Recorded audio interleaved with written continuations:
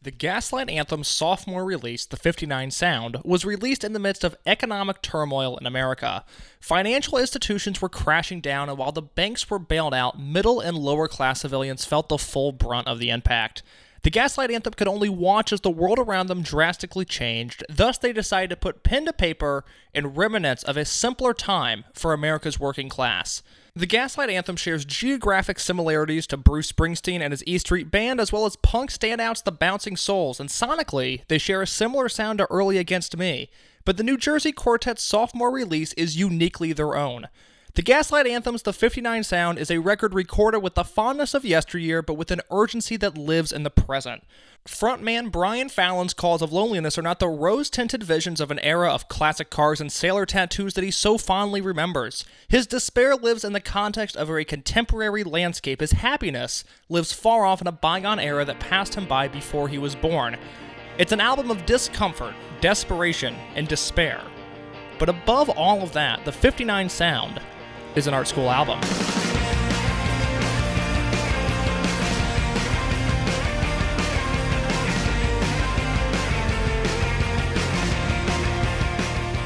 My guest today is a man that I've been very excited to have on the show, a man of good taste and a man of good morals, and he's here today to talk about a very good album, that is The 59 Sound by the Gaslight Anthem. And my guest today is Aaron Bentley. Aaron, how are you?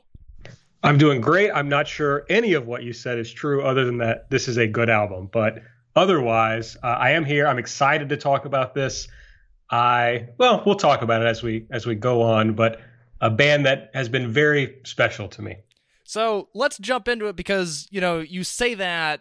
Take me to the first memory you have of the Gaslight Anthem. Do you remember hearing this band for the first time? Was it when this album came out, which was in August of 2008, or was it, a little before, a little after? I think it would have been just a little after this came out. A very close friend of mine who really started my road down getting into a very different style of music was the one who introduced me to this band, to this album. So I would have been in law school at the time. And I was kind of in this musical desert in that suddenly I wasn't around people who had good or interesting taste in music anymore. Okay. That sounds like law school. Yes, you can imagine the kind of people who are in law school. But like in college, I knew a lot of people who were into different kind of stuff, and you can hear about new things all the time. In high school, this friend I was talking about who introduced me to the Gaslight Anthem, he got me first into like hardcore and metal, and was introducing me to that kind of stuff. So I was always hearing about new stuff. And then suddenly I was kind of not hearing about anything for a while, and it was very depressing to me. And then this band came along. My friend, his name's Steve. He told me about this album. I listened to it, and I thought it was one of the best things I'd ever heard at the time. Yeah, it's a band that, and I would have been, not to make you feel old, but I would have been 9 years old when this album came out. I don't remember hearing this album at the time, but I actually would have been introduced to the Gaslight Anthem the year after, and it wasn't the 59 Sound that I heard for the first time, but it was a song off of their debut record, Sink or Swim, the song I'd Call You Woody Joe, because that was on the Skate 2 video game soundtrack. I have said numerous times Skate 2 is the greatest video game ever created. I still play it on my PS3 to this day, and the soundtrack was very immersive, a lot of different sounds, a lot of good, like, old school hip-hop. You had some more contemporary punk bands on the soundtrack, and one of those bands was the Gaslight Anthem, and there was something about that sound in particular that I found very appealing. And 10 years old, I'm still listening to the alternative rock that's on the radio, and at this time I was probably just getting into a band like Cage the Elephant and weeding myself off of the Salivas and the Nickelbacks and whatever I had been introduced to at a young age. I was getting out of that and trying, even at that age, to find a little bit more of a more mature sound. So I was familiar with the Gaslight Anthem off the bat, but it was a few years later that I heard the 59 Sound, and it made a huge impression on me. But you mentioned in high school and college that you were discovering these new sounds, these new bands. What were some of those bands that really jumped out at you at that time? So when I first got into heavier music, like I kind of went through a new metal phase in like eighth grade or so. Solid. And then I was really into, like Limp Bizkit and Korn and all that stuff that was popular at the time. And then my friend Steve started introducing me to bands like Hatebreed and Unearth. And I really got into the Christian metalcore scene. Tell me about the Christian metalcore scene, a scene I know absolutely nothing about. Yeah, so I was introduced to bands like Zao, Living Sacrifice. I'm trying to think of some of the bands I really liked from that era, but those are like some of the biggest bands. And it really grabbed a hold of me. I definitely was much more religious than I am now. But it also just it had sick ass guitar riffs, dude. I mean, I just love that. Of course, it was Christian metalcore. I mean, what else would you expect? Yeah. So I got really into that, and I got really into tough guy hardcore, Throwdown. I mentioned Hatebreed, Terror. Yeah, I remember we had a conversation about a month ago where you mentioned you were really into Terror at one point, and that really shocked me just because I know you now, and I was like, AB listening to Terror. I was not expecting that, but more power to him, I guess. Yeah, I was a really angry guy at the time. I'm not sure what exactly I had to be angry about, but I was very angry. And that was college. Aaron was a very angry guy looking for angry music to try to funnel that into. So yeah, I liked a lot of that. And then of course, college, if you think back then when I was 04, 05, emo had become mainstream popular. So I was getting into your Brand News. I know they're canceled. Canceled band. Yeah, so Brand New, that sort of type of stuff I was really into. And then I went from there into singer-songwriter stuff. Okay. I've had a really strange adventure with music. But yeah, I guess back before I got into Gaslight, it would have largely been hardcore, metal, and I've also always been into hip hop. So a lot of hip hop around that same time. That's interesting because I know just from talking to you in the past that you definitely went through kind of that journey to get where you are now, but I associate you with more of, is it fair to say an Americana sound that you're really into now? What is in your palette at this current moment? Yeah, I think Americana, what people refer to as Americana is probably the stuff I listen to the most now. Jason Isbell, I think everybody would agree, is my favorite artist. I would agree. Yeah, I talk about him a lot. So I like him a whole lot. I like guys like John Moreland. I like Margot Price, Amanda Shires. So yeah, that type of stuff I mostly listen to nowadays. But I've gotten really into, I guess they call it emo trap, the Wicca Phase Springs Eternal. Yes, Aaron Bentley, the biggest Wicca Phase fan I know. Yeah, so people who are listening to this probably won't have any familiarity with this, but I used to do a wrestling podcast that Wicca Phase was a fan of. And so he started DMing me, and I wasn't familiar with his music. And so I started listening to it.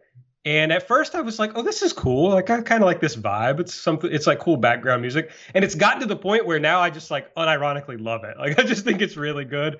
And so I've gotten into Lil Peep, gone back and gotten into that. So what is it about this scene that you like? Because just on the surface, you're a very clean-cut man. You don't have any face tattoos. There's no dreadlocks in your future. I don't know about your past. What is it that is drawing you to and I've discussed this a little bit on the show, of what I really feel like is the next branch of alternative music, whether guitar dorks like it or not is kind of irrelevant. There is something to emo rap that is offering a viable alternative to that lifestyle and that sound. Is that kind of what pulled you in there? Well, I've always loved trap beats. I've always loved that sort of hip hop, at least from a musical perspective. But when you really peel it back, and a lot of this resonated with me when I watched the Lil Peep documentary it's on Netflix now. Everybody's Everything, I think is what it's called. I believe so.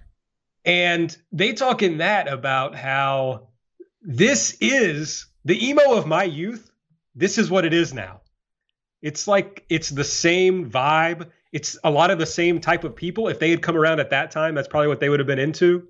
But they came around at a different time where, you think about how much culture has been, because of the internet, how much culture has just been flattened. So it's like a kid from Indiana, like you, or a kid from Eastern Kentucky, like me, could hear all these different types of music and learn about all these different types of things. And so somewhere in this mishmash, it just kind of, I already said flattened, but that's what it does. It just kind of flattens. And then you have something that makes sense for a kid that might be into emo to also love trap beats. And so it's really just the vibe of it is what it's like. I can chill out to it. I enjoy that. But there's something real to it. And I kind of think for most of us, well, not most of us, but people like you and me who really get into music, I feel like that authenticity is what we're generally looking for. It doesn't necessarily always have to be about the sound, but something that just is authentic. And I feel like a lot of the major acts in this space, now, of course, there's going to be people come along to try to ride it because it's becoming popular. But I just think there's a lot of authenticity to it. And when you think about Lil Peep in particular, it's like he comes from a working class background. And I think you can feel that and hear that in his music. And that always resonates with me. I completely agree with you, and I didn't used to feel that way, and I'm upset with myself for taking so long to come around on this. Now, the sound is never going to totally be for me, and I don't think there's going to be an artist that comes from this subgenre that really connects with me on any sort of sonic level, but emotionally, I brushed this entire scene off. I was like, this is ridiculous. It's not guitar, drum, bass, singer. I don't know what this is, but I don't like it because it's something new. And as time has gone on, I've come to really appreciate what that scene is bringing to the table, even if it's not necessarily for me. That's that authenticity that you talk about, where I have seen people around me, just some of my peers and contemporaries, like really connect to the sound and really connect to the people on stage. And that was when I had to re-examine, because the connection that they were feeling, and maybe this sounds elitist, and if it does, too bad, but like the connection they were feeling was, I think, more aligned with like the connection I feel to punk bands, a Touche Amore or a La Dispute. And it was just a deeper connection than I think you can ever really have to a Taylor Swift or an Ariana Grande or these elite level pop stars who, I'm not debating their artistic integrity or their artistic ability, but when you see someone in a 400 seat capacity venue compared to a 20,000 seat capacity venue, emotions are heightened in the smaller setting. And I think that matters. And that seems to be kind of where emo rap is setting up shop, at least for the time being, until somebody really blows up, and then we'll see. You also mentioned just the way culture has changed radically. I know there's a comedian, Paul Rust, who grew up in Nebraska, and he talks about it. He's like, yeah, we didn't have grunge until like 95. Like, just none of us knew it was a thing. And then Kurt died, and then we found out that we had missed this great thing. And it seems like the Gaslight Anthem is yearning for a culture of the past with this record. Is that fair to say? I think that's a great way of putting it. It's something that not only are they yearning for, or Brian Fallon is largely yearning for a culture of the past, but it's like trying to just be that, not trying to call on it, but trying to be it, as if the past is the present, if that makes sense. Yeah, no, I think that does. I guess I have a question for you, and maybe this sounds bad, but so let's say you hear this record end of 2008, early 2009, a little bit after it came out. Are you buying it on CD? Are you downloading it on iTunes? How are you primarily getting new music at this point? I had pretty much moved to iTunes at this point. Okay. Although this album, I believe my friend Steve got it early, and just sent me the MP3s. Solid. Good. Yeah, this album did leak a few weeks before it came out. It was put out by Side One Dummy Records, which at least in my life is one of the most important record labels that I've come across. They have put out almost all of the Jeff Rosenstock solo stuff. They put out a bunch of AJJ stuff, a Pup record here and there, and they put this out. And I've got some quotes from co-founder Joe Sib later on. But real quick, before we dive into the album, just to reiterate, take me to who Aaron Bentley was in August of 2008. You mentioned you were in law school. What's happening in your life at the time? What is happening in my life? Well, I'm spending, as it turns out, entirely too much time working on the Barack Obama campaign for president. There can be no doubt about that. I'm dating the woman I would eventually marry, although things are not like what they would become in our relationship for sure. I think that plays a lot into how I feel about this record. I was coming out, so I've mentioned that I was, high school, college, pretty angry guy. I was just starting to understand a way to get past that, and you learn, at least for me, that my anger was tied up almost entirely in insecurity and just anxiety and being worried about what everybody was thinking about me. And I could just, if I lashed out at them, they didn't get to have the thoughts that they wanted to have about me. I was forcing them to react to my anger rather than whatever else they were already reacting to. Do you find that you take like everything you do pretty seriously? Are you someone that, or maybe at the time, that took yourself really seriously?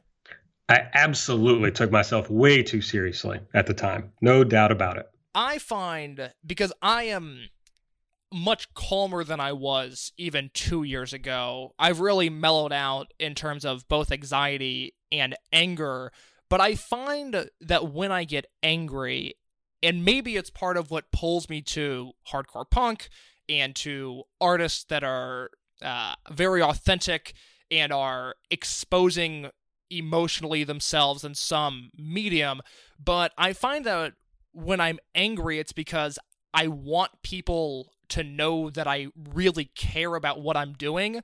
And if I laugh it off, then like I'm afraid it'll come off as lethargic, or that I'm lazy and I just don't care about whatever the end result is. And typically it's in a creative capacity just with what I do. But I find that a lot of my anger is geared towards that idea of like, I want people to know that I care. I think that's absolutely part of it. And if you're anything like me, that thing of taking things too seriously is sometimes it pisses you off that other people don't take it as seriously as you do. Yeah. I think especially with music, art generally, when it's like, no, this is really serious to me. And for you to act like it doesn't mean anything, that makes me mad, So I think for people like us, that can be a part of that anger. So it was at this time that I was just starting to be able to like calm down. And it's like, if somebody really loves Taylor Swift, that doesn't have to make me mad. No, not at all. She has a few very good songs. Right. And it's like, when you sit to think about it, you realize that most people like mainstream art because that's just what the culture is oriented to. It's not their fault in any real way. You and me are digging in to find other types of bands and other types of music. And most people, that's just not a priority for them. So we don't have to be mad about it. And I was starting to chill out about that for sure. Something that really resonated about this band with me and this album is I think Brian Fallon is obsessed with the passage of time and how quickly it's passing. And I also had that issue at this time in my life. I was very worried about death and thinking about how quickly I was going to be dead. And no, I completely understand. It is my one great fear. I don't love heights. I don't love speed as in like acceleration. But I really don't like death. It's something that continues to plague my existence, which is the only thing that I'm fighting for really, is this idea of being alive and trying to live the best life I can. I'll also say, going back to your point of just popular artists real quick, it's what has illuminated that idea to me more than anything is being on dating apps where people's Spotifys are connected, and even in a big city like Chicago, everybody's top artists are the same. It's Chance the Rapper, and it's Drake, and it's Migos, and it's Taylor Swift, and it's Harry Styles, and that's not a bad thing at all, but I realize, like, my Spotify is connected, and my top bands are Touche Amore, and the Silver Jews, and the Smiths, and it looks insane to, like, people don't know who those bands are, and when you find someone that does, like, it is an immediate just conversation starter, because you're dealing with just these mass quantities of people that, you know, if I mention Bright Eyes, I'm Wide Awake, It's Morning, they have no clue what I'm talking about. And then just in a conversational setting, if you find someone that does that, there's an immediate connection there, and that's what I love. I've said before, this podcast is not meant to be any sort of elitism. I'm not bragging about the hours I've spent alone listening to music. It's not a flex by any means. It's simply I'm hoping to illuminate some bands, and if people need to hear a certain sound in their life at that moment, I hope I can bring that to them. For the Gaslight Anthem, they accomplished that mission with the 59 sound. It was released on August 19th, 2008. 12 songs, 41 minutes, and 32 seconds. Like I said previously, it was put out by Side One Dummy Records. And we kick off the album with a song called Great Expectations.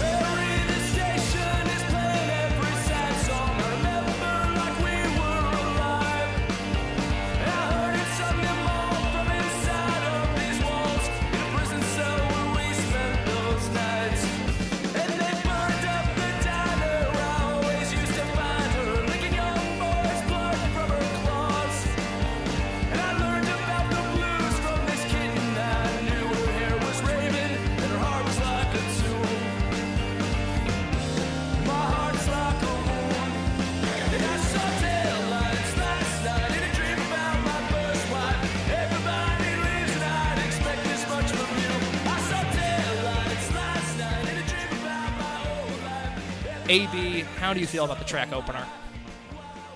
This might be my favorite song on the record. I'll tell you right now, it's my favorite song on the record. Okay, all right. I mean, just like the beginning of it, where you get the vinyl noise, you get that little guitar riff, and then just hitting with that first line. I just love how it's a really smart trick that they did of having that really quiet kind of filtered riff to start it. And then boom, the album just sounds so big and so full. I love the themes of the song. The chorus is like, it kind of is emblematic of everything that this band does well, in that you have like the anthemic chorus, you have the stuff that's easy to remember to sing along, you got really catchy little riffs, and you have the little bits of the past, little references that Brian Fallon throws in. This song kind of has it all. It's just a lovely recorded piece. I mean, I look at it like this song in particular, and there are tracks that I certainly don't love as much, maybe a song or two that I don't like on this album, but this song in particular, I just love it. It is everything I want, and it's crazy to hear a band like the Gaslight Anthem, who was nothing more than a punk band at this point. I mean, they were, buddies with a band like Fake Problems, who were hot in the scene at the time. They were on, Side One Dummy. It's a legendary punk label at this point. And then you hear a song like this that, one, the production of it. You mentioned the needle drop at the beginning and kind of that filter guitar riff. There's all sorts of just added sounds, whether it be an engine revving or you hear, chains crashing down at one point later on in the record. There's so much just added frills to this record that I am all about. That being said, I encounter my biggest issue with the Gaslight Anthem even in this song. In this song, I love it. The chorus especially. I mean, once the chorus hits, there is such a high potential of foot tapping through this record. I just want to tap my foot and just hum along to the entire thing because it's so catchy. But the Gaslight Anthem exists in their very own universe. They have conjured up an aesthetic that is very unique to them, and they're borrowing from people like Bruce Springsteen, and they're borrowing from more contemporary punk bands like the sort of early Against Me records, but the Gaslight Anthem themselves have created their very own universe, which is almost like this 50s apocalyptic fantasy land. And because they're living in this universe, some of their verbiage I find to be a little goofy at times. The line in this song, and I learned about the blues from this kitten I knew, her hair was raven and her heart was like a tomb. That's great on a surface level, but I'm thinking, like, just as someone that is very into, say hardcore punk, I'm like, am I really going to sing along to a song that's singing about the blues and there's this girl and he's calling her a kitten? Like, that's weird. And that's just kind of this like old-timey thing. And I battle that with the Gaslight Anthem. Do you ever run into any sort of clashes in aesthetic with this band? Yes, absolutely. I enjoy the aesthetic in a way, but I think it holds them back from becoming like an all-time great band. I think it holds this album back from being an all-time great album, and definitely holds Brian Fallon back from being an all-time great songwriter, because he doesn't have... It's like, and I think this is part of the reason why this album hit me so hard when I first heard it. He was 28 at the time. So it's like he's trying on costumes to try to figure out who he is. And this is something that he's tried on, but the authenticity isn't there as much as some of the stuff we talked about earlier.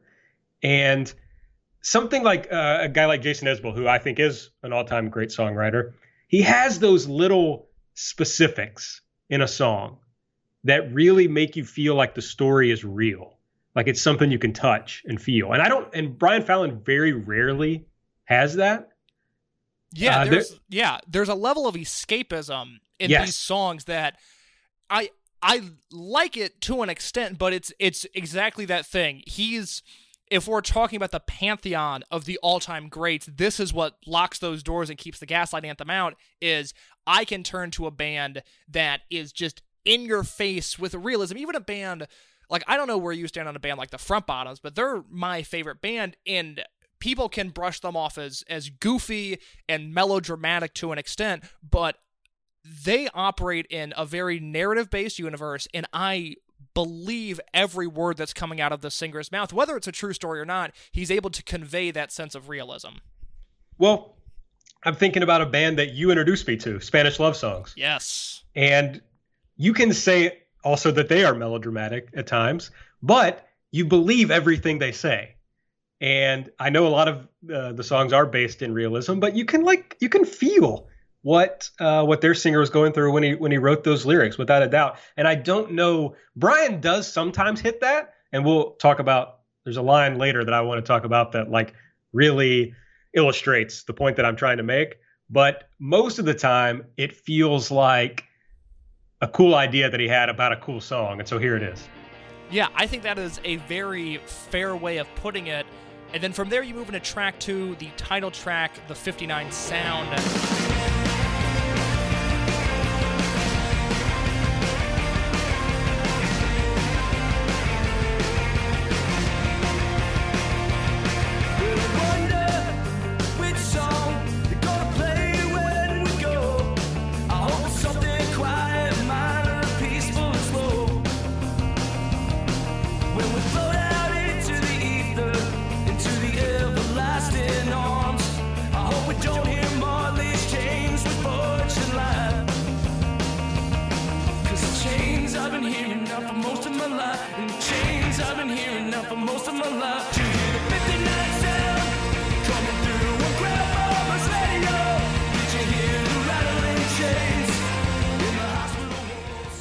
When we talk about the explosions of sound, like you mentioned in the opener, it continues on that same path here, where you have a little bit of a subdued instrumental opener, and then once things blow up, I mean, they just hit you like a ton of bricks. Joe Sib, who, like I mentioned, was the co-founder of Side One Dummy, he mentions that when he puts on this record and this song in particular, he's like, he's got to like stare at the record and go like, are you ready to do this? Are you ready to do this? Because I'm about to fuck you up. And then the record does, and that comes from The Ringer, which I know AB has some opinions on Bill Simmons that differ from mine. We'll remain cordial here. It's okay. But The Ringer did a great oral history of the Gaslight Anthem and this record in particular that they put out last year. And Joseph mentions that there. And this is I feel like it's the one Gaslight Anthem song that if you know the band, this is the song you know. And it continues in the same vein. I don't think it's that different of an artistic statement or even sonically shifts all that much from the opener. And as a result, it's almost just as good of a song. Yeah, I think I get that this is a lukewarm take because everybody knows this song. But I think this is in the pantheon of great songs. It's kind of got your good chorus, your catchy chorus. The riff is really good. But it doesn't have as much as I would want out of the realism, the authenticity. But you do feel the story. You absolutely feel it. And that's almost, when I say it's in the pantheon of great songs, I mean, it's basically a pop song. And probably the added realism that I would want in a song would have held it back from that.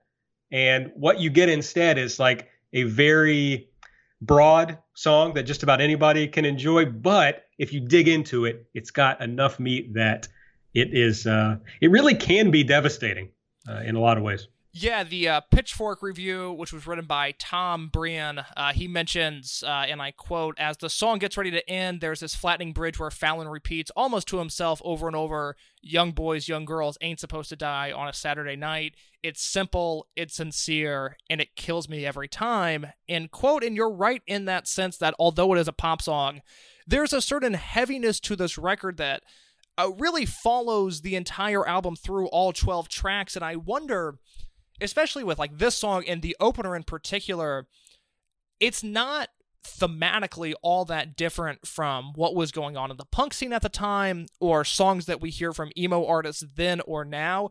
But and maybe it's just because he was 28 when he wrote this album, but there's almost like this grown-up sensibility that even just, to go really broad, a band like Blink-182, even though they're older now, like there is still a permanent fixture of like Blink-182 are these like 20-year-old assholes who are singing about girls in like their senior year of high school into college, whereas here Brian Fallon and the Gaslight Anthem are talking about marriage and they're talking about these long-term relationships that are crumbling. And I just wonder if the way that art is received and critiqued and reviewed, that if that adds some sort of legitimacy to this record. I think that's a fair point, especially because you think about the people who review music, who criticize music, and they're largely going to come from, well, a lot of them are going to come from an age cohort that is going to identify with what Brian Fallon is talking about. And a lot of them, even more so, are going to identify with the bands that he's referencing in a lot of ways. And I think that helps. I mean, obviously, we haven't mentioned this, but the literal tie between Gaslight Anthem and Bruce Springsteen, I think, was huge for this band and huge for critical acceptance of this band. Yeah, Bruce Springsteen, his son introduced him to this band right around the time that the 59 Sound came out, a little after.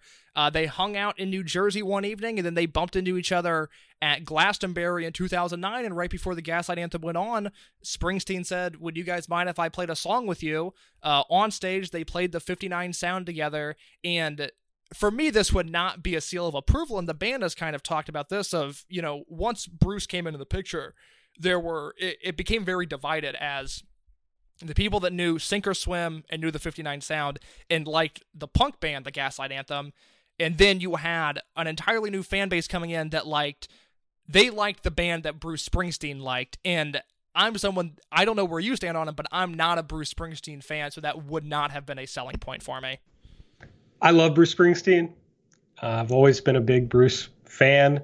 I think he's someone who, this isn't anything groundbreaking, but a guy who never worked a, hard labor job a day in his life, and yet made a career out of writing songs about the people, working class people, and in an authentic way, I think. And so I'm just not sure that, and it's funny, I feel like I'm saying a lot of negative things about this album and about this band, even though I love them and love I feel love the same way. Album. No, I think you're a big positive. I was like, man, am I sounding like I'm shitting on this record? Because I really like it. Right. They don't have that same authenticity, like which the next song we're going to talk about, I think really kind of illustrates that lack of authenticity at times. If I could write, I'd tell you how much I miss these nights where we dig around the bones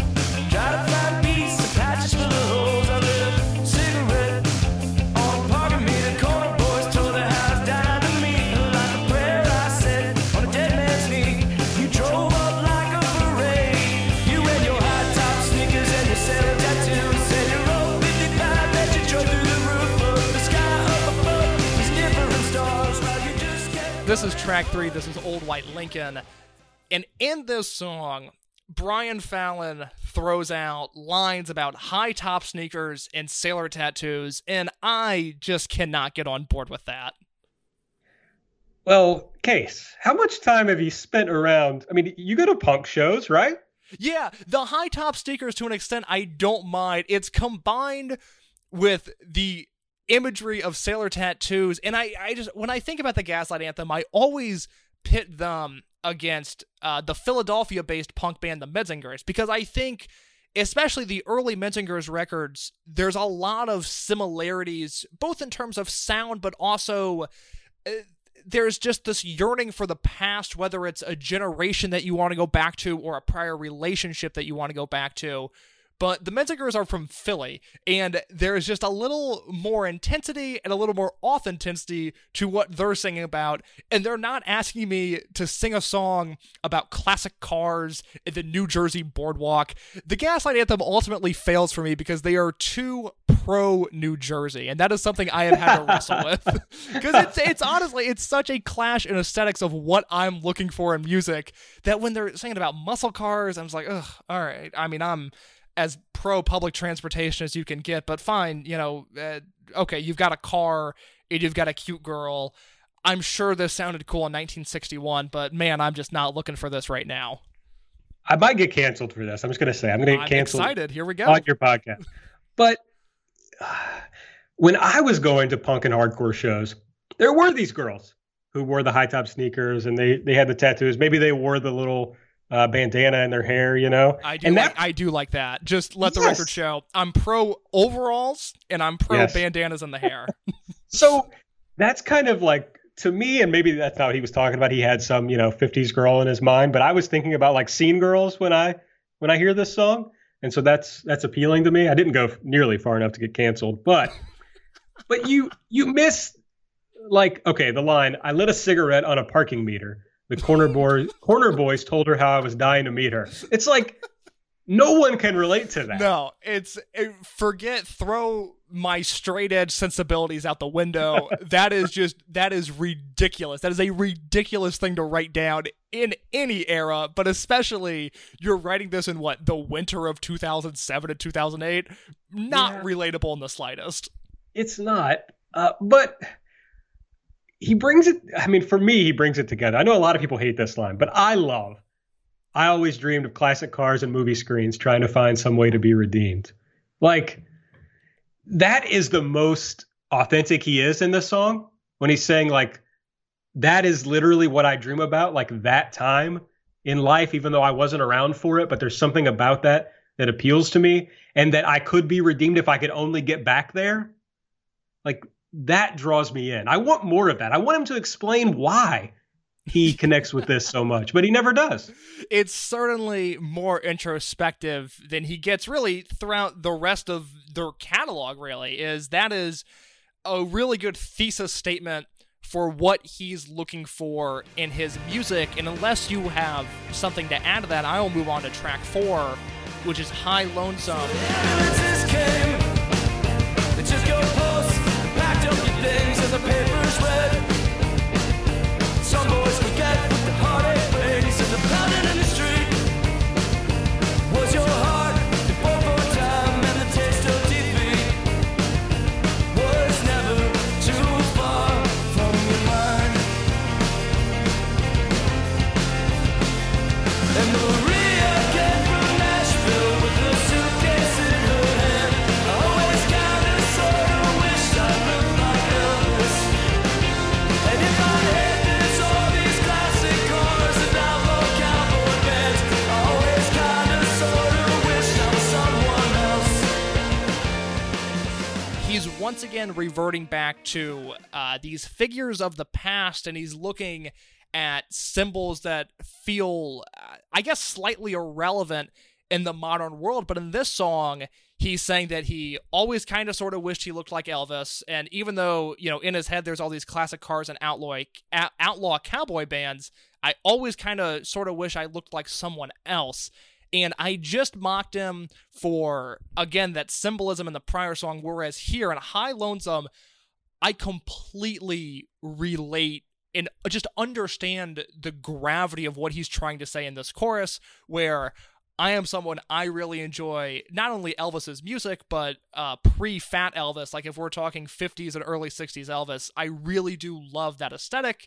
And just I find photos of like young Elvis to be really captivating. I know that's not exactly a hot take. He's only maybe the second most famous performer of all time behind the Beatles. But I too really like Elvis, and I love this chorus. Oh yeah, it's an excellent chorus. Also, I read a review last night. I was making fun of him for referencing the Counting Crows, but the Counting Crows rule, so I don't care. They do. No, the Counting Crows are great. I don't care what anybody thinks. But this song is where he gets a little bit closer to what I was talking about with the last song of trying to actually grapple with what his deal is, and because the verses are very clearly about the regret, about somebody kind of watching life go by, and then you get to the end and you wonder, like, how on earth did I get here? Like, how am I this person? And so I think you see him in the verses looking at other people and seeing like what he doesn't want to be. And then in the chorus saying like, yeah, I never wanted to be what I am. I wanted to be someone else. And I absolutely have related to that at times in my life. But he goes, I think this is one of the better songs on the record. Yeah, I really like this. That said, he goes hard on references in this song. And it just comes down to like how that makes you feel. Do you think it's like cool or neat because it like references things that you know and that you like? Like in films, people kind of love references a lot of times. That's kind of like a cool thing. Did you catch this reference in some film? But in songs, when you're like literally taking lines from other songs, people don't always feel the same way about that, at least when you do it as much as he does. So it just kind of, it's a your mileage may vary thing. But if you like Bruce, if you like Tom Petty, and you like Counting Crows, it's like, oh, this is kind of fun. So there's something about those references that relates to a theme that I was thinking of as I was listening to this record, preparing for this, I find the way that Brian Fallon goes about tackling issues of masculinity in this album to be very interesting. And this is 2008. I feel like the term toxic masculinity had not really entered the cultural landscape to some great extent. You can correct me if I'm wrong, but I feel like that's a theme that has really become much more prevalent in, say, the last 5 years or so. But there's something that I find very interesting about these lyrics of self-doubt and bordering on self-pity and this insecurity that is wrapped up in these muscular guitars and, for the most part, very masculine imagery that is associated with these songs.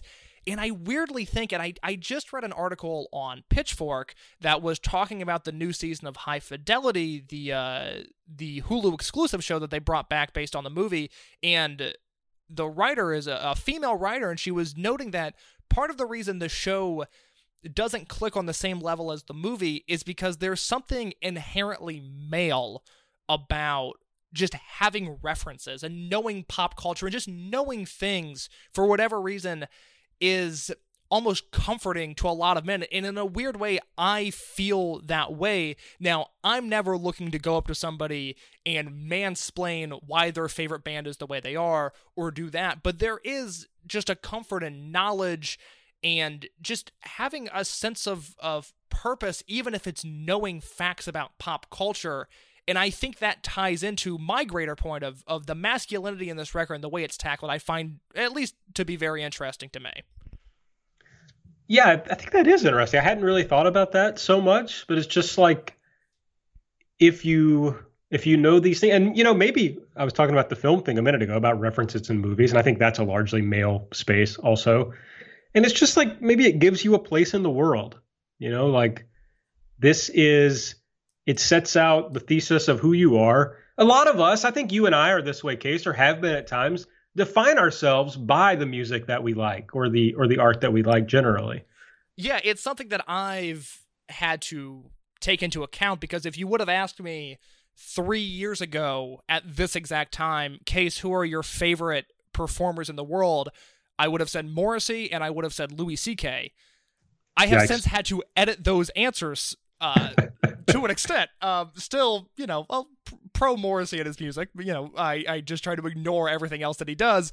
But I learned kind of as shit was hitting the fan that people identified me with these people as well, and now, like, I don't get off on the idea of being the music guy, but I know that people associate me as that, and that I have these bands that, I'm wearing band t-shirts, 6 out of the 7 days of the week. People are going to associate me in a certain way, and I've had to make peace with that while also attempting to find some sort of distance between not even necessarily the art and the artist, but myself and the art that is being created. Absolutely. It's like, to some people, to a lot of people, these bands, you're the only touchstone. You or whoever the person is, they've never heard of them before. And so when they hear them, that's all it means to them. Or, when it's somebody like Louis C.K. that everybody knows, but it's still maybe Case is the one who talks about him the most, And I was. Sure. If Jason Isbell got canceled tomorrow, everybody that I know would think about me in some way, And if I continued to be like, no, actually, Jason Isbell is good, I think I would suffer for that in the eyes of many people. They would look at me differently. So I think that's a fair way of thinking about it. I've certainly thought about the idea that, like, whoever I end up dating in the future, and if it doesn't work out, I am ruining a subsect of bands for them for forever, because I'm going to bring music into their lives, and then things are going to end, and my imagery will forever taint whatever bands I introduce them to. And that is something that I struggle with. I'm slightly humored by, but I also realize that, again, it's just the way I project my arts and interest onto other people. Yeah, I think a lot about that idea generally, just that there are these, we've talked on this show that from the time I was in high school or college to now, I think I'm a much different person. And there are people, especially women that I was in relationships with, who see me frozen in time as someone who didn't make those changes. And so you're right. Everything they knew about me then, also everything that I was into or introduced them to, they probably feel some type of way about, So yeah, absolutely. Yeah, it's an interesting thought. And it's like frightening in a lot of ways. Oh, for sure. It will keep me up tonight. I'm all washed out by the side of the road. Broken bones, Matilda left a note in the road saying, baby, honey, child, I love you so long, but you deserve much better than me. So I'm just burning all around on the miles in the road, and I'm never going back, and I'm never going home. I've been gone too long, I've been less right than wrong. I lost so much blood in the bone,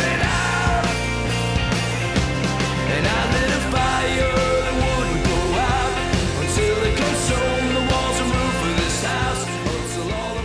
Film Noir is track 5. Things get a little slower here.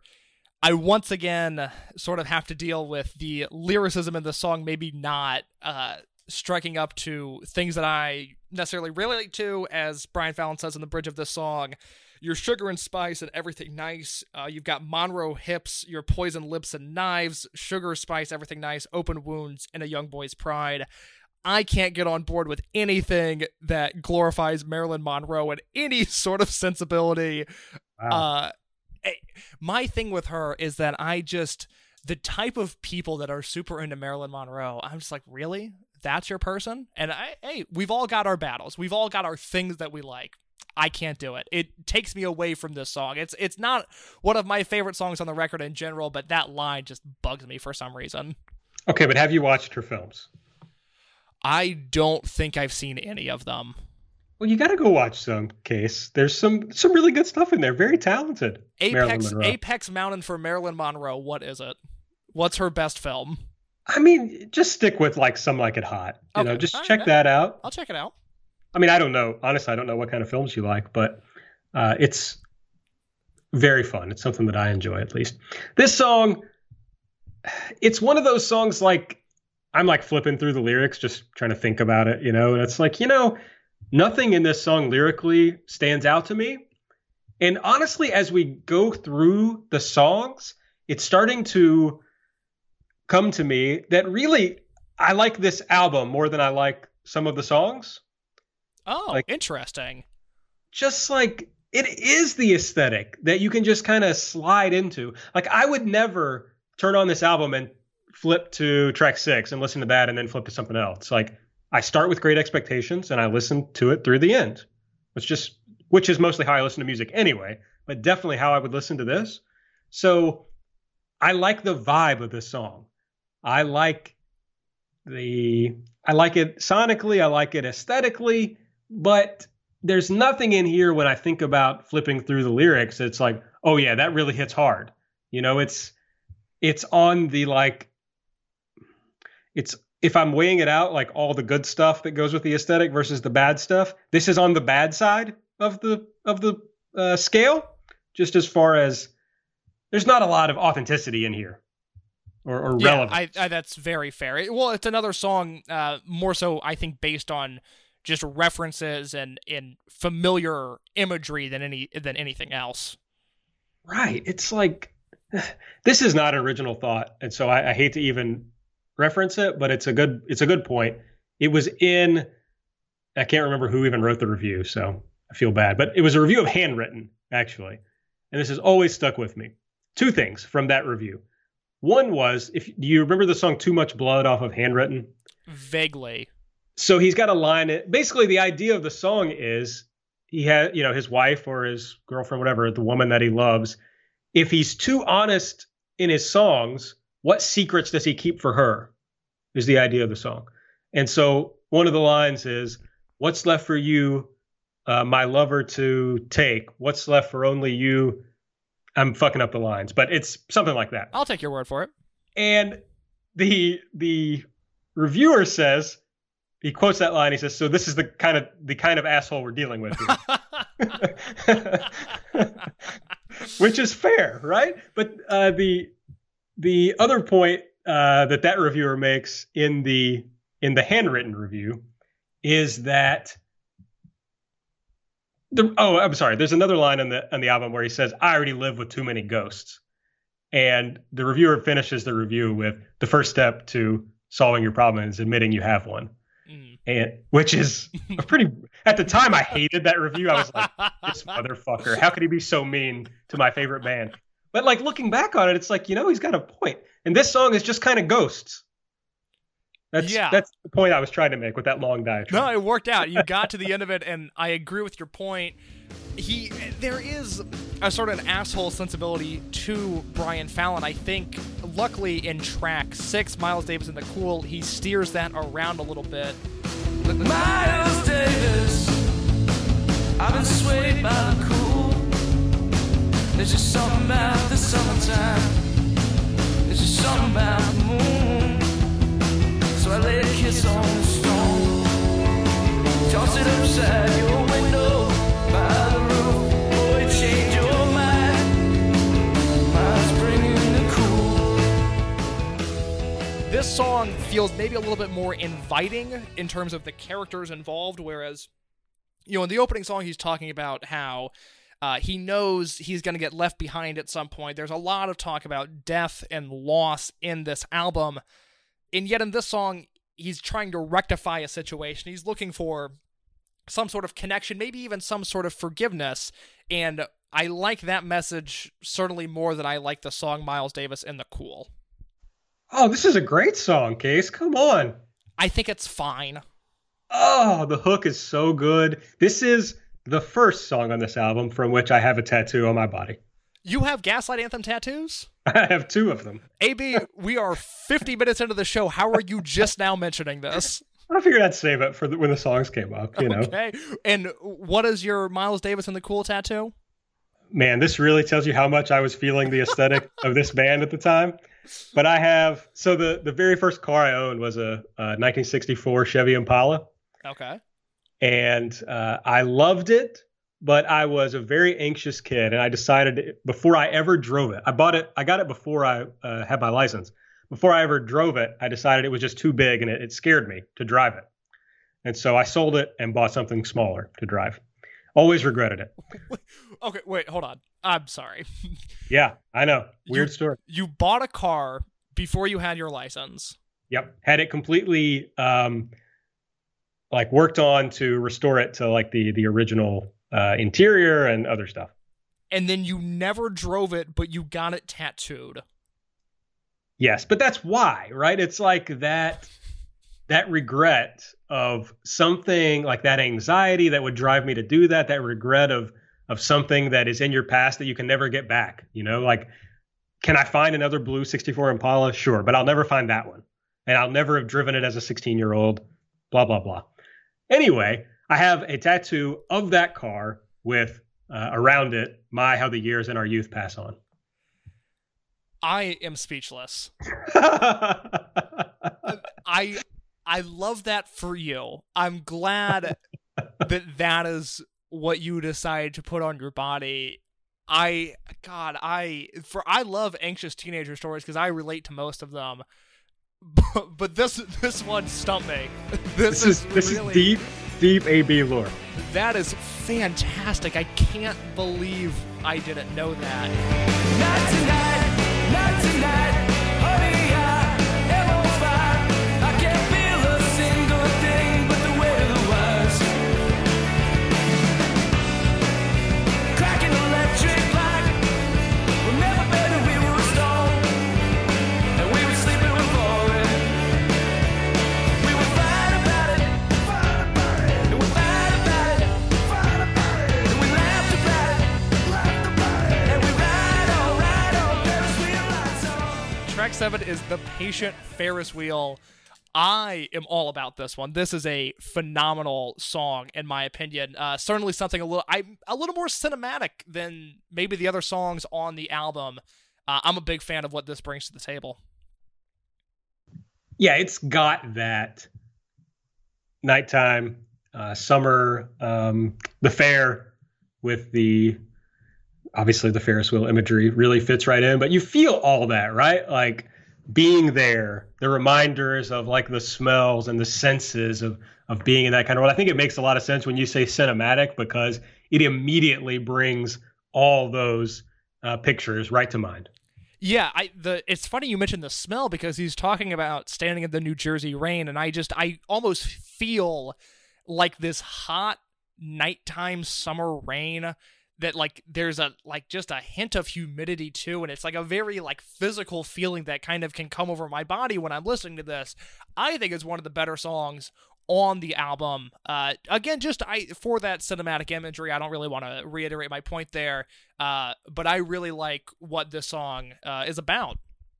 Also love the Dickie Barrett showing up here. You just have to love that. Yeah, it's a nice change of pace because now, again, you know, if we're judging this on the do I have a tattoo of it scale or not, all of these songs fall flat, but I wasn't super into Film Noir or Miles Davis and the Cool. This picks it back up in a nice way, as does the following track, which is Casanova Baby. Do you hear that whistle? Well, I think the end is coming in. Well, I'm a whole lot worse for wear, but I'm determined to slip this skin, and I know you're dying for a good time, dying to breathe again. Oh my Virginia, we could run all night and dance for the architecture. Come and take my hand, I'll give the very best I can. Boy, I still wanna be your man. I saw you were, or somebody on your Twitter earlier today was giving you flack for this song. I love this song.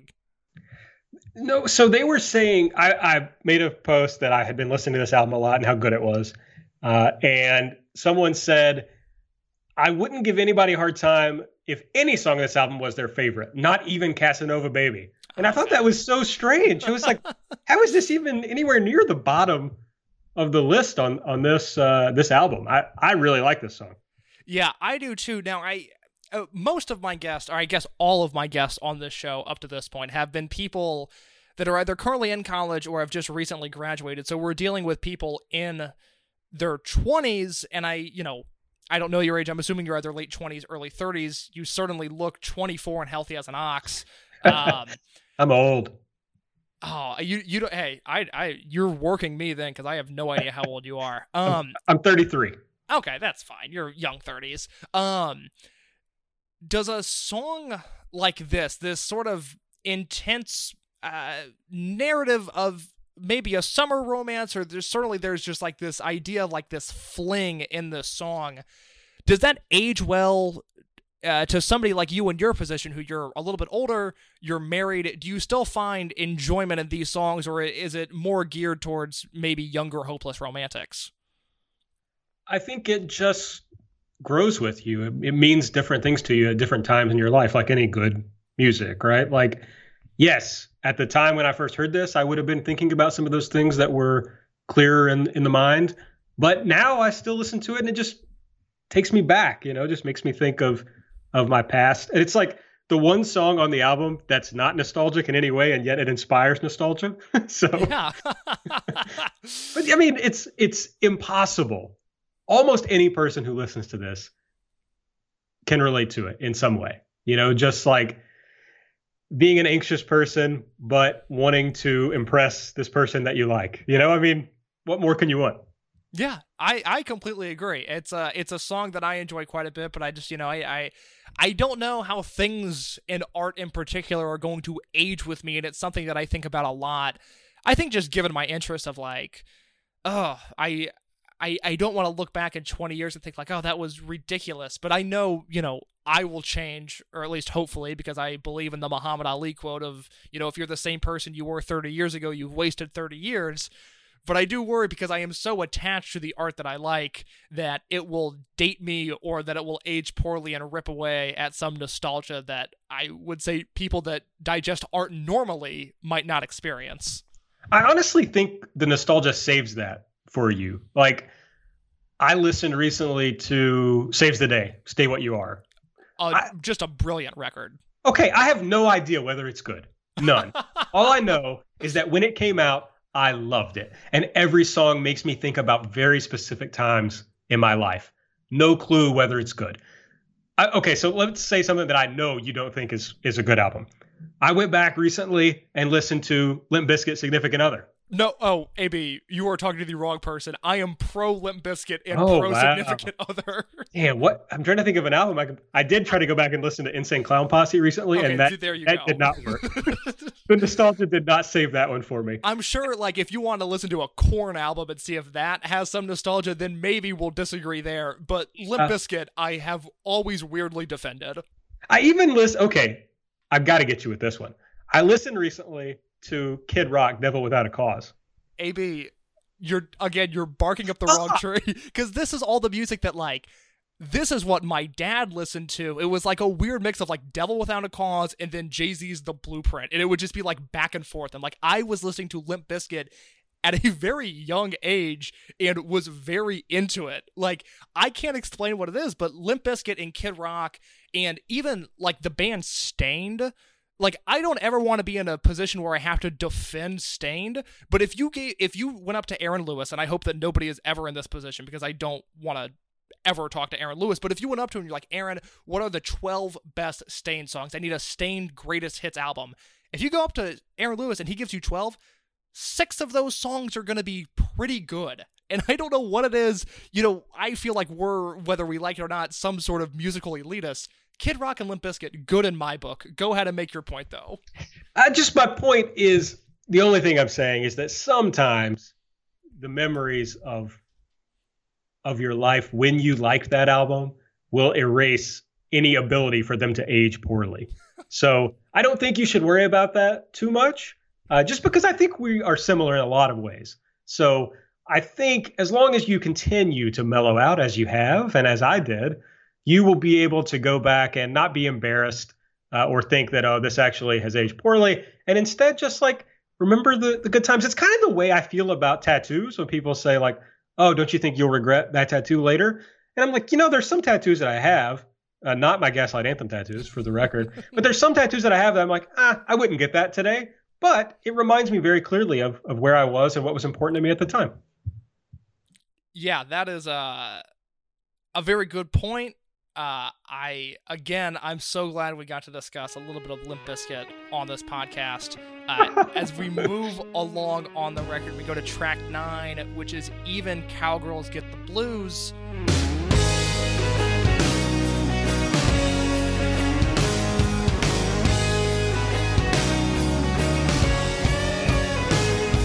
I haven't seen Sandy and Johnny or Mary. I heard they got married, might have had a couple babies, and traded their memories for Fairview and Acres, and never played no pinball or get them past the breakers. But not me, pretty baby. We still love Tom Petty songs and driving old men crazy. Now, this song is a future Instagram caption waiting to happen. I love the title of this song so much more than I actually love the song, and it's the apex for me of just not vibing with the fantasy scenario that Brian Fallon has created, because even if I, consider myself to be a little high-strung, or the art that I'm into is always geared towards more alternative or rebellious avenues, I don't really consider myself to be that.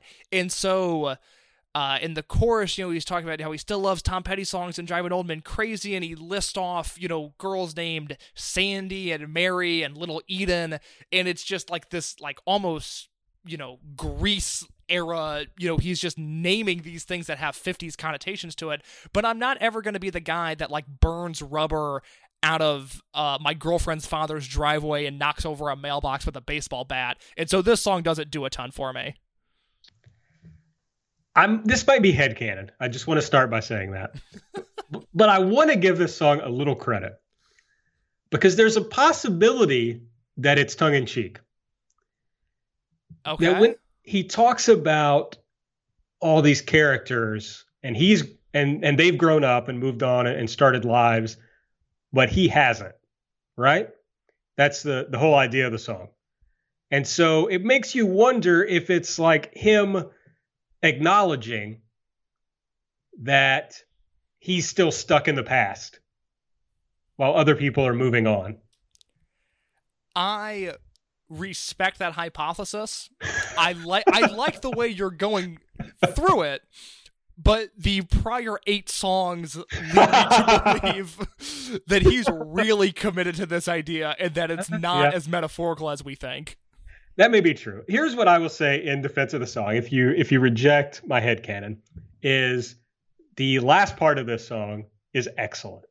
There's a party tonight. I say it's all right. Tell your papa you'll be home when the good feeling dies. Something about I'll be home when the good feeling dies. That is like evocative for me. I just really like that. I will share a car story because you shared yours about your first car, and yes, I'm still thinking about that. I had a weird thing in like high school and I lived out in the country, and so no matter what I was doing, it was still like a drive home, and I had to drive on these like dark, empty streets to get back home. And I would have a weird thing of I would be going home and I had such a good night. And this is, my senior year of high school, where I'm starting to understand just the good habits from the bad habits in terms of mental health. And I'm starting to make friends and connect with people that I really enjoy spending time with. And I'd have this great night, and I'd be on the way home, and I'd have my music playing loud. I'd be singing along to the music. And then I would have this intense feeling rush over me, and I'd have to like pull over for a second and breathe, because I'm like, things are going too well. If I continue to drive and have fun right now, I am going to get into a car crash and blow up. And so I completely understand that good feeling of driving home, or driving home when that good feeling dies. For me, it was always halfway in between home and wherever I was, intense panic would set over me, and I would have to reset, because in my mind, still to this day, I can really only have so much fun, or else I think it's going to backfire on me. That is incredibly funny and also terribly sad. Welcome to my life. I'm really concerned about you, Case, at this point. No, I understand where you're coming from. Absolutely. It's like the first song on this album, right? Everybody leaves, and I'd expect the same from you. Yes. or as much from you. It's like, look, eventually this isn't going to go well. So no, I feel you. I just I want better for you, Case. That's all. Oh, thank you. You know what? All things considered, they're going pretty well. Track 10, Meet Me by the River's Edge. I will say in the same vein as myself right now, pretty good. See, I've been here for 28 years, pounding sweat beneath these wheels, tattooed lines beneath our skin, no surrender, my Bobby Jean.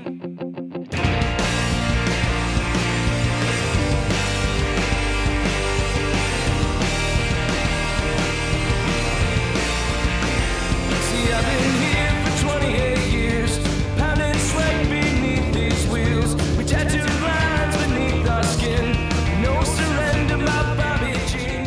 I don't have a ton of strong thoughts on the song, but I enjoy it whenever I hear it. Yeah, I love this song. Just like the sound of it, the chorus is excellent, but it is the most I'm trying to couch this in the right way that I want to put it.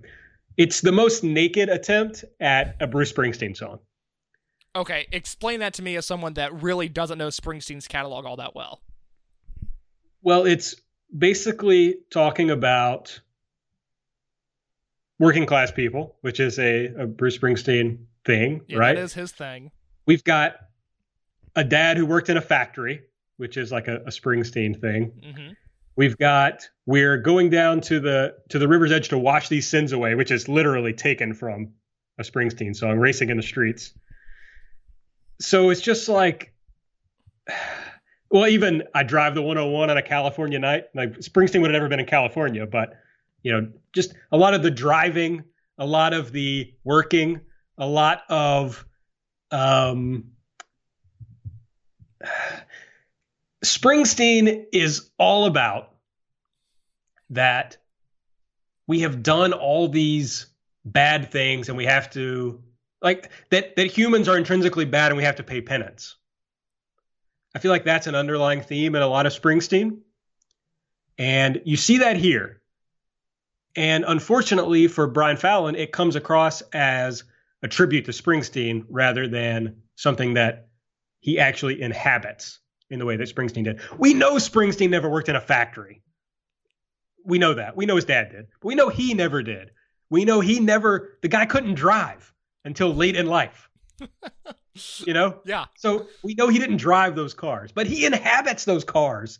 And Fallon doesn't have the same ability, but he knows how to write a fucking song. He knows how to write riffs. He knows how to write choruses, and he nails all that, in my opinion, in this song. You can tell Gail if she calls that I'm famous now for all of these rock and roll songs. And even if that's a lie, she should have given me a try when we were kids on the field of the first day of school. I would have been her fool, and I would have sang out your name in those old high school halls. You tell that to Gail if she calls. Track 11 is Here's Looking at You, Kid, a reference to the 1942 film Casablanca, in which another movie I have never seen. Here's the thing, AB, my thing with movies, most of them are too long. I can't sit through them. My favorite movie, I'll give you my top 3, and you can gauge if you have, if you can comprehend this list of my top 3 favorite movies of all time. Maybe that'll give you a hint as to what I like. Number 1, Boys in the Hood. Number 2, 40-Year-Old Virgin. Number 3, Monsters, Inc. That is the level you're working with. So okay, well, Boys in the Hood is a classic, so Boys I'll give you in the Hood that. is tremendous. Like, TV, I love The Sopranos. I'm getting ready to watch The Wire all the way through. I like really high art TV. Movies, for the most part, give me a Judd Apatow comedy and I'll call it a day. Well, there's nothing wrong with that. It's just, there's a lot more out there for you to find if you go looking. Are you ready for my top 3 movies of all time? Please. The Passion of Joan of Arc, 1928. Okay. It's a silent film about Joan of Arc, obviously. No, continue, and then we'll circle back to it. 2, 1991's Point Break. And 3, Malik's Badlands. Wow. Okay, so earlier in the show we talked about just the way men glom on to films and the way they discuss those. Yes. Having your favorite movie be a silent film from 1928 is a really bold thing to admit, and I'm proud of you for sharing it in this safe space. It's pretentious as shit. There's no doubt about it. But I like it. I can't get away from that. No, there's nothing wrong with that. As for this song, things get a little quieter. They slow down a little bit. It's their greatest shift sonically in this entire album. They certainly go in a different direction here than they do in really any of their other songs. It's an enjoyable song on its own. I have talked about this on the show numerous times, and it was something that I really wasn't aware of until I started doing the show, of how often bands will have a 12-song album, or any number, but it's 12 is a pretty popular number in terms of constructing an album, and that last song, they will attempt to slow things down and be quieter, and in some sort of attempt to make an artistic statement, but it really comes out as more of a whimper. And I'm always so disappointed. Like, the example that I always use is Weezer's Pinkerton. The first however many songs on that album are perfect, and then you get to the last song of the record, and it's like, ugh, that's what they did there? And I'm so glad that they didn't end the album with this, and that they picked it back up for one more song, because had this ended the album, if it was the last thing, the taste that was left in my mouth, I think it would hurt the album overall, even though it's an enjoyable song. Damn it, Case. That was going to be my big take on this song. Great minds think alike. I hate when heavy bands, or, whatever, end albums with a slow song or a soft song. Yeah, I just think that's always bad. So here's my big take on this song, which, by the way, the second song from which I have a tattoo, which I'll get to. But here's my big take. Fallon, it ties in with his inability to find the little specifics that make a song feel authentic. And I think it has to do with his just inability or unwillingness to be vulnerable. And if you look at this song, and go back through every song. Once I thought about this, and I thought about it while I was re-listening to this album for this podcast, every time he talks about a relationship with a woman, it's always that the woman did something wrong to him. Always. Which is not uncommon in songs written by men, right? No, it tracks. But the great songwriters are introspective and look at what they did wrong and how they failed. But Fallon always looks at how women failed him. It's always some way to blame them. And this is a great example. I mean, this song has, 3 different illustrations of women wronging Brian Fallon. And I think it resonated with me at the time because I probably was a blamer too at the time, especially of women, when it came to like why things were bad for me or hard for me. And so I think this really resonated with me at the time because of that. But it stops him from becoming a great songwriter. That's my big take. Now, he does have one great example, one great specific in this song. In the last verse, when he says, "And the waiter served my coffee with a consolation sigh."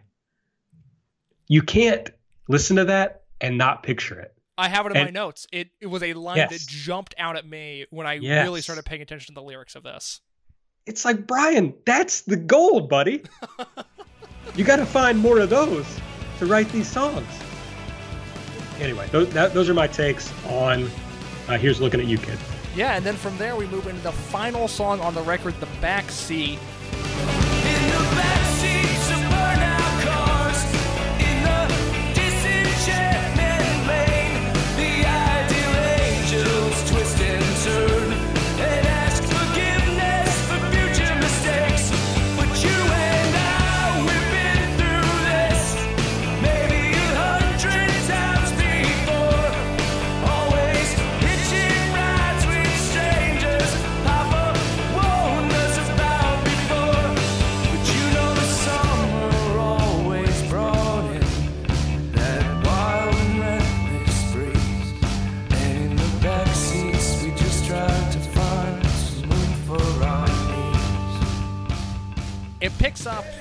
the intensity, it sounds more like the first 10 songs on the album and lesser so than the 11th. I think there's a line in this, or a few lines in this, that kind of sum up the entire thesis of the Gaslight Anthem, in which Brian Fallon says, "In the backseats of burned out cars, in the disenchantment lane, the ideal angels twist and turn and ask forgiveness for future mistakes."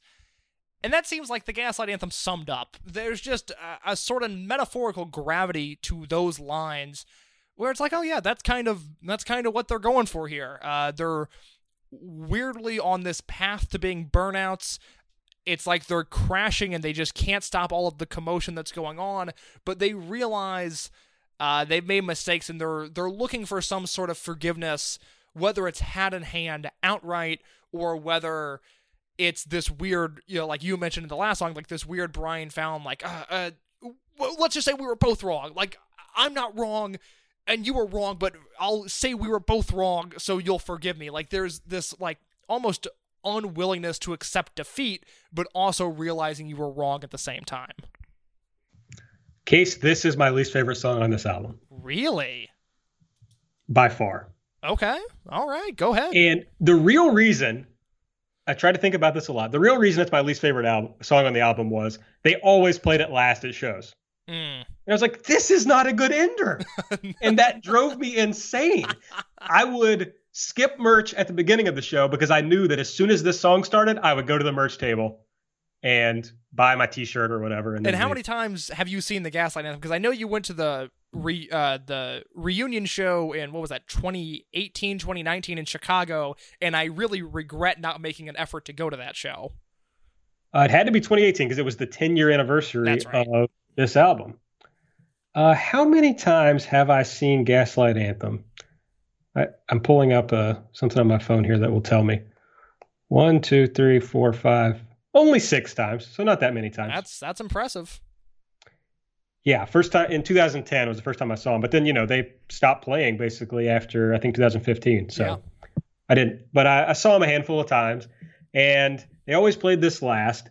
And so as I was listening to this for this podcast, I tried to think like, okay, is there a reason other than that why I don't like this? And I think it's just, I don't think it's fully formed as a song. Like something great about a lot of the other songs in this album, almost every other song on this album, is I think they had a really good sense for the lead guitar parts or kind of little other guitar parts that kind of floated in the background. And the album is mixed, in my opinion, very well. And those parts sit in there nicely. But when you really zoom in on them, it makes the songs so much bigger. It adds a fullness that kind of makes everything happen. And in this song, you don't have that. It's a lot of like that open guitar riff that's in most of this song, especially in the chorus, and just those loud drums that are almost loud for the sake of being loud, even though I love the drummer of this band. So I just don't think it's fully formed. And even the ideas in the lyrics, it's more like an idea of a song than it is a song for me. I completely see where you're coming from. It's certainly, I don't think it's one of the stronger songs on the album. I would put it maybe in the latter half, and maybe it's just the idea that I like Here's Looking at You Kid because it's not the last song on the album. Maybe just that noise for the sake of being noise. I tend to gravitate towards that a little bit more when we're talking about the closing song on a record, so maybe that's why I like it, but I certainly see your point there. Yeah, I don't know. I like it's a clever chorus, so I enjoy the idea. I enjoy even the execution of it. But I just think generally when you're a live band, that last song has to be so strong. And I'm talking last song as in last song of their encore. This is what they would play. Or later on in their run, they stopped doing encores and they would just be like, hey, we're not doing an encore, but here are the last songs we're going to play. And this is not a strong enough song to send the fans home, to send them after the song to the merch table, to buy things, to make sure they buy a ticket to the next show, to make sure they buy the next album. I just never understood why they closed with this song. I think that's a fair point. AB, that takes us to the end of the record. Now to review it, upon its release, a 4 out of 5 from the Alternative Press, a 9 out of 10 from the NME, and an 8.6 out of 10 from the almighty Pitchfork. Aaron Bentley, I turn to you. How do you rate this record? I feel like now this is going to be surprising because I feel like I've been down on the album throughout. But again, I think as a whole, it's a lot better than as the sum of its parts. This would probably make a top 10 list for me personally. So I'm going to put it as an 8 out of 10. I am in the same boat. I'm sure if I went back and looked at all of the releases in 2008, if this wasn't the best album of that year, it would certainly be in my top 3. I can't imagine something this good falling outside of a top 10 if we're talking about album of the year list. It seems like just with my taste, it would have been top 25 of the decade, which now that I'm saying that, I really need to go back and do that just for my own entertainment. But I'm in the same boat of an 8 out of 10. I just think aesthetically, it's not entirely what I've lined up to, and I can't entirely immerse myself in that universe, but the songs for the most part are undeniably great. Yeah, strong agree. They're great songwriters. And I talked about the lyrics earlier, my problems with those, but just as songs, these are all really good musically. So they're you can't deny them. I'm going to put you on the spot here for the final question of the podcast. I ask this to everybody, but I didn't give you a heads up before we started that I was going to ask you this. Aaron Bentley, who needs to hear this album and why? And you can be as literal or as metaphorical as you want with this. Wow. That's really something to think about. You know, I think Brian Fallon needs to hear this album. Do a little self-reflection?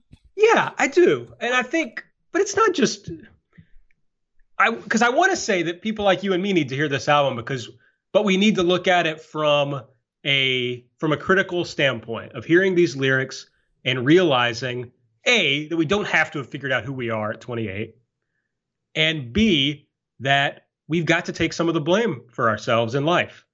It's not always your fault, but sometimes it is. And it's worth finding out, even when it's someone else's fault, what you could have done differently. So I think it's good for people like us to listen to once we've gotten past a point where we can do that. But I hope Brian Fallon looks back at some of these songs and thinks, wow, there's a lot that I have learned in the last 10 years. I mean, you change. I mean, I've not made it to 38 yet, but you change a lot from 28 to 38, right? So maybe I'm being unfair. I talked earlier about how there are people in my past who see me as frozen in time. Maybe I see Brian Fallon as frozen in time. Oh, we turned the tables on ourselves. I just did. I did. So maybe I'm wrong. So it does come back. Maybe I need to listen to this album again and think about the fact that even songwriters aren't frozen in time, even though a lot of times it feels like it because art feels so permanent, right? Even songwriters aren't frozen in time, and even cowgirls get the blues. And that takes us to the end of the 59 Sound. Before we go, Aaron, what do you have to plug?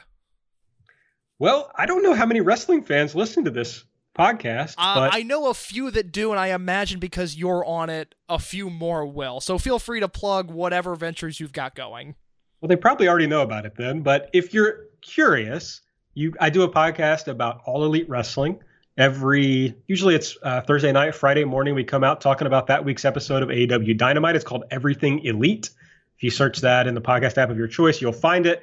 We also have a Patreon, patreon.com/everythingelite, where we talk more widely about wrestling. For example, we've been doing a series breaking down old War Games style matches. So if that means anything to you, then you might be curious to check it out. I wish I had I've been in a lot of bands, but I don't have anything current that I would want to plug for people. But I've been working on some stuff. So maybe soon I'll have something out there. So if you want to follow me on Twitter, I'm at Aaron Like the Car. Very fun. Aaron, thank you so much. This was such a blast. You can follow me on Twitter and Instagram @_CaseLowe, CaseLowe. And if you don't want me, you just want updates on the podcast, you can follow the Instagram @ArtSchoolAlbums. Until next time, I thank you for listening to the Art School Albums podcast. This has been the 59 Sound by the Gaslight Anthem.